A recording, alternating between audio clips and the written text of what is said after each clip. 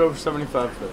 And you come in with as many as how many sometimes? The most fish that I think we've ever brought in, as far as a certain species, I think we brought in about 630 mingos earlier this year, and that's just Vermilion snappers for the most part. I know. But that was crazy. also on a full loaded boat. Yeah, I know. Well, how long does it take you guys to clean up the fish? And it's all depending. Sometimes quick, sometimes not so quick. For the most part, whenever you got good size, nice good sized fish, it goes by a little bit quicker. Of course, Yeah. when you got the smaller fish, but a large quantity of them, that will take up a little bit more time. Yeah. But I'd say all in all, our cleaning time for a large catch would be anywhere from like an hour and 30 minutes to 2 hours sometimes. Because you guys are out here sometimes for a pretty good while. Yes, ma'am.